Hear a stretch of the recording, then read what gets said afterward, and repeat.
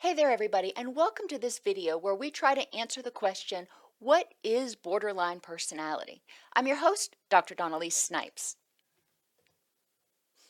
In this video, we're going to define borderline personality, we'll identify the risk factors for borderline personality, and explore how the symptoms of borderline personality, or BPD, which is what I'll call it from here on out, make sense from a trauma-informed perspective. It's important to start out by recognizing what we call personality disorders are inflexible, pervasive ways of thinking and behaving that often develop in childhood. Well, when you develop something that long ago, of course, it's going to be difficult to change. If you've had a habit for 20 years, it's hard to change it. If you've had a behavior for 20 years, it's going to be hard to change it. And those behaviors were formed at a time when the individual tended to be thinking in more dichotomous terms. Piaget calls it concrete reasoning.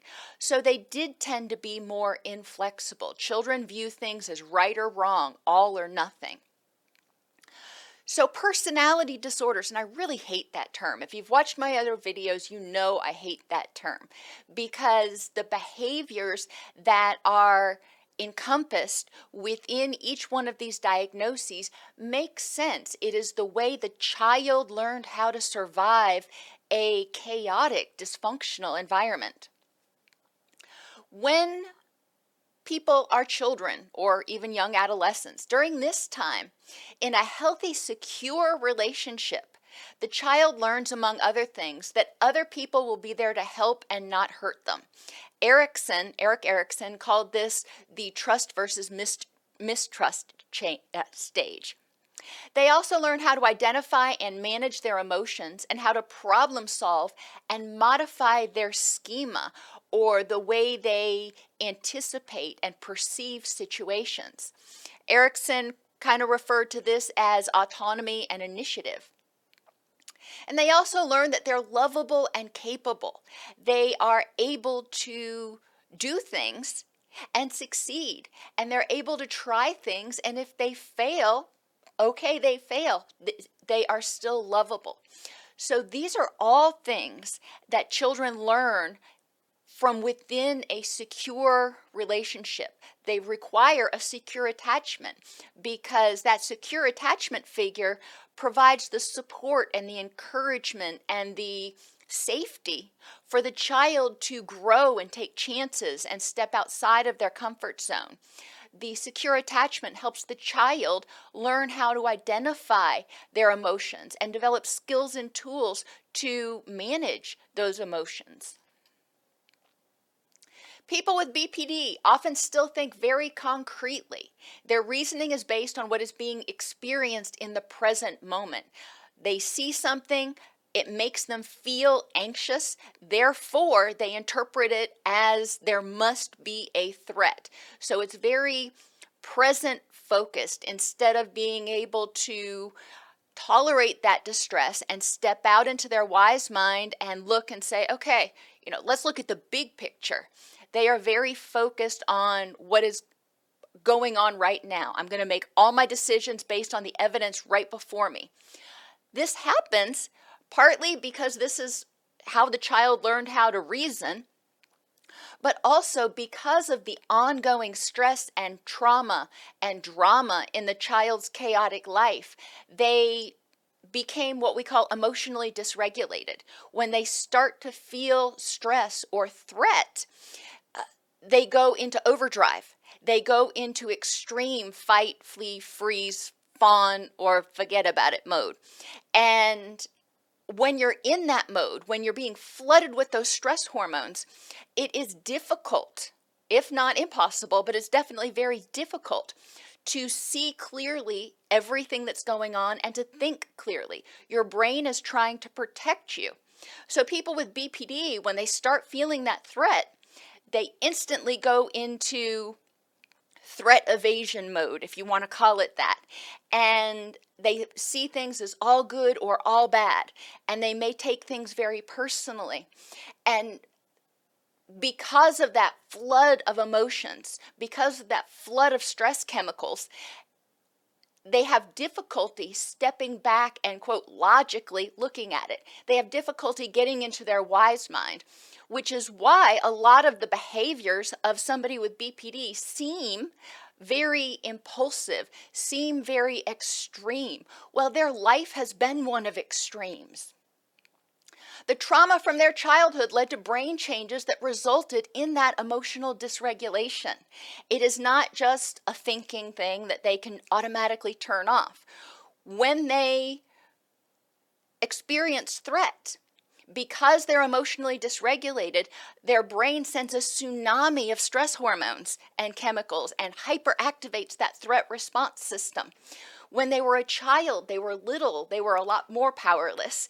So they had to respond a lot more strongly, potentially, to fight against the hungry lion, if you will.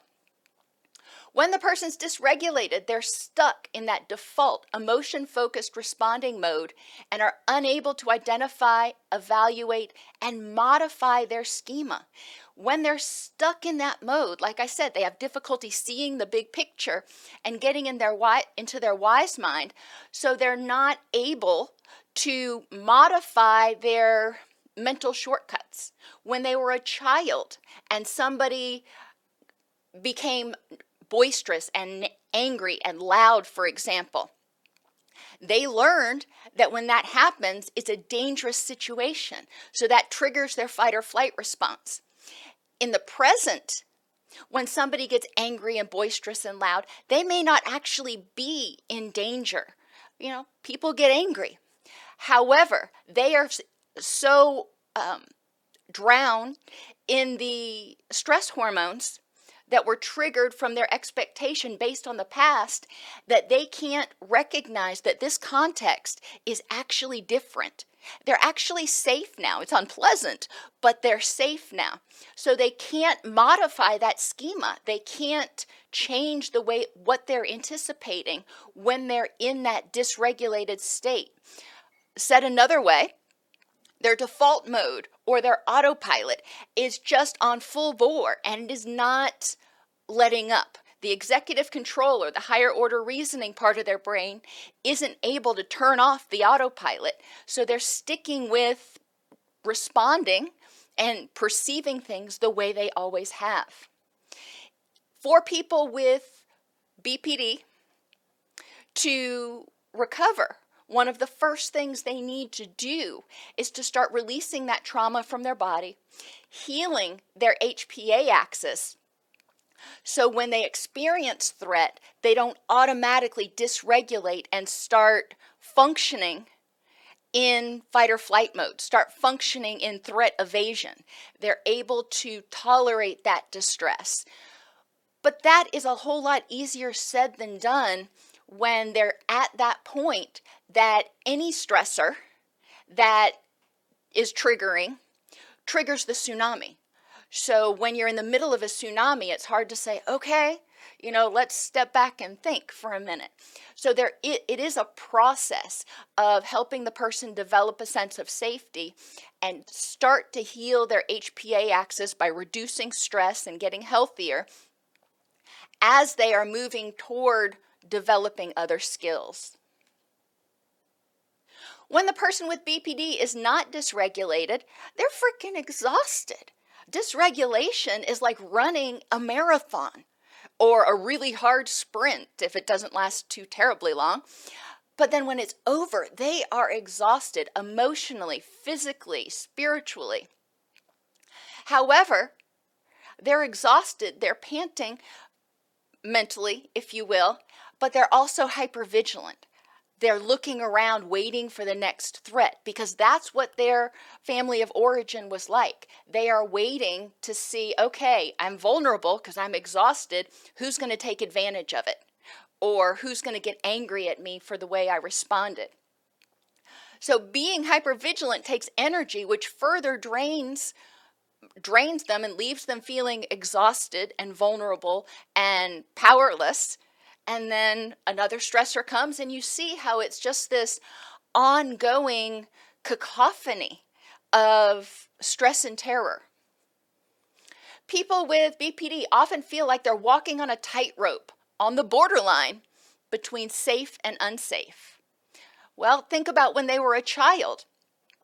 When they were a child, things were either good, safe, calm, or all hell was breaking loose. It was chaos. There was no middle ground. There was no family meeting where people were going to have a stern discussion. It was either safe or unsafe. They walked that borderline between love and hate. Their caregivers often were emotionally unavailable, were struggling with their own mental health or addiction issues or anger management issues. So their caregivers were often only sporadically there. Well, to a child who personalizes everything, if they don't give me attention, if they don't want to spend time with me, they must hate me. If I do something wrong and they get angry, they must hate me. If I'm good and I fly under the radar, then they love me. But it's going back and forth between those two extremes. Same thing with acceptance and rejection.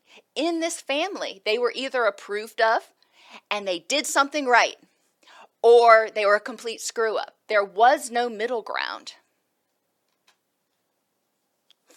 A lot of people with BPD have a certain set of core symptoms. Now, as with everything in mental health, there are a variety of symptoms, and you don't need every symptom to meet the diagnosis. So not every person with BPD has all of the same symptoms. But let's just take a look at each one of the symptoms and figure out, how does it make sense? The person with BPD often has unstable sense of self and chronic feelings of emptiness. They grew up in a household in which they were told to don't talk, don't trust, don't feel. Fly under the radar, do as I say, and maybe you'll be safe. So they weren't ever able to explore, who am I? They were told to, don't be heard and maybe even don't be seen. So they never figured out what they liked, what they were capable of. They didn't have a secure attachment to support them, so they felt safe, stepping out of their comfort zone and trying new things to figure out, what am I good at? They never had somebody to support them in exploring what they feel or care about. They never had someone to help them identify emotions. A lot of people with BPD struggle to really identify their emotions. If they can identify them at all, it's usually the big ones: angry, sad, scared, maybe happy sometimes, love sometimes. But they have difficulty with the nuances like irritability, rage, versus anger, versus resentment, versus jealousy. That all starts to get really muddy because they were never helped to define those things. So they don't know what they feel about certain things. They may talk about their feelings in terms of bodily or somatic experiences. It makes me feel icky. It makes me feel tired. It makes me feel like giving up. Okay, that says helpless. That says hopeless. And they don't know who loves them. Our sense of self, we learn to love ourselves, but we also learn what's good about ourselves in some respects from what other people love about us, especially our primary caregivers. In a secure attachment, the caregiver says, I love you for you. You may not be good at football, you may not be good at art, you may not be good at math, whatever it is you're not good at. Okay, you're not good at that thing, but I love you for you. And that helps the child start internalizing that they are a person that is worthy of love, irrespective of their weaknesses. Frantic efforts to avoid abandonment. And I mentioned this earlier, that people with BPD very often grew up in chaotic environments in which they felt unsafe and disempowered all the time, which is the hallmark of trauma. They grew up in a traumatized environment. Their caregivers may have been there physically all the time, or may not, but they also were often not emotionally present. Their caregivers were so caught up in their own stuff that they couldn't be there for the child.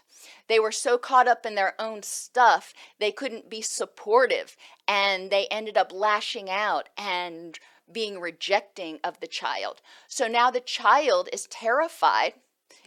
As an adult, they grew up getting the message that they're not good enough, people are not going to stay around, nobody can be trusted. So of course there's going to be a fear of abandonment, and we are wired to not be alone. We have oxytocin, the bonding hormone, for a reason. People want to be loved.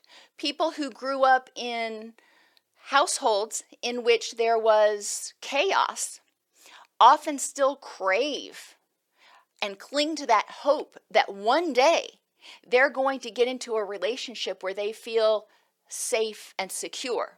Now, not everybody. Some go to the avoidant attachment side, but a lot of people with BPD have what we call anxious attachment. They so desperately want to feel safe. They so desperately want to feel loved that they are trying to find somebody to do that. They don't know who they are, so they can't be there for themselves. They can't tell themselves that, I'm a good person. They rely on other people to say, you know what? You're a good person. You deserve to breathe the air. So if these other people abandon them, then guess what? They don't have anybody telling them that they're okay. And that's terrifying, because if they don't have that external reinforcement, then they feel like they're going to kind of disappear. They may have unstable, intense, dichotomous interpersonal relationships. It makes sense, because emotionally they go from being flat, having difficulty feeling much of anything, to furious or frantic, that it makes sense that their relationships are going to be the same way. If they feel loved, if they feel safe, then things are okay. But they are going to do whatever they can in that relationship. If you help me feel loved, then I'm going to cling to that because I really desperately need that. I am parched and need that thirst quenched. However, if they start feeling like the other person is going to abandon them, then they go from 0 to 250 like that, and may become very rageful and angry. And that anger is a response to threat. All of a sudden, they felt threatened. They felt like what they'd always experienced was getting ready to happen again. So they went into threat evasion mode. They may have self-damaging impulsivity, and this can be in the form of non-suicidal self-injury or addictions. And I'm not going to go deep into detail on those things, but they make sense. The child and even the adult, when they start feeling these overwhelming emotions that they can't hardly even label, let alone deal with, because they are so incredibly intense and so incredibly powerful. It just feels like they're drowning in their own emotions. These behaviors may help the person numb or escape that tsunami, and or may give the person a sense of control. I may not be able to control what's going on inside me, and it's just agonizing to feel and to focus on. But if I can turn my attention to this out here, whether it's gambling or NSSI or something else, something that I think I can control, then that takes my mind. I don't have the energy, I don't have the need to focus or notice what's going on inside me. So it gives me some relief for the moment. They experience emotional dysregulation and inappropriately intense anger. We've talked about that one already, so I'm not going to spend a lot of time there. And transient stress-related paranoid ideation. Well, that is a really flowery way of saying when they get stressed, they start feeling like people may be out to get them, like people may not have their best interest at heart. Well, think about what they grew up with. Think about the environments they've been in. Think about how people have reacted to them because they haven't understood why this person goes from 0 to 250, why this person is so incredibly intense and extreme. Well, they start to notice these things in people, and they start to expect the worst out of people. It makes sense. Once you understand what caused the behavior to develop, they make a lot more sense. Once you know the cause or the function of the behavior, then you can start identifying ways to address it. Mindfulness and self-esteem are really important to start out with, helping the person start to get in touch with what they're thinking, what they're feeling. Secure attachment with self and others. This goes along with self-esteem. It's important for them to be able to connect with themselves and figure out what it is they like, what it is they're good at, and why they're lovable as individuals. And that is almost incomprehensible for a lot of people with BPD because they feel so incredibly unlovable. So this part takes time. It's not something you're going to do in a week or sometimes even in a month. It takes time. Once they develop a secure attachment, they are mindful of their thoughts, wants, and needs, and they respond appropriately to their thoughts, wants, and needs in the moment. Then they can start working on secure attachments with others and starting to become accurately aware of other people's thoughts, wants, and needs. And accurate is the key. I mean, they never learned how to be accurately aware of their own feelings. You wouldn't expect them to be accurately aware of others or know how to respond to that. So moving on to helping them develop secure attachments in the present and develop the ability to evaluate situations like anger in the present context and say, okay, this feels really awful. This is bringing up memories of the past. However, in this context at this time, am I in danger?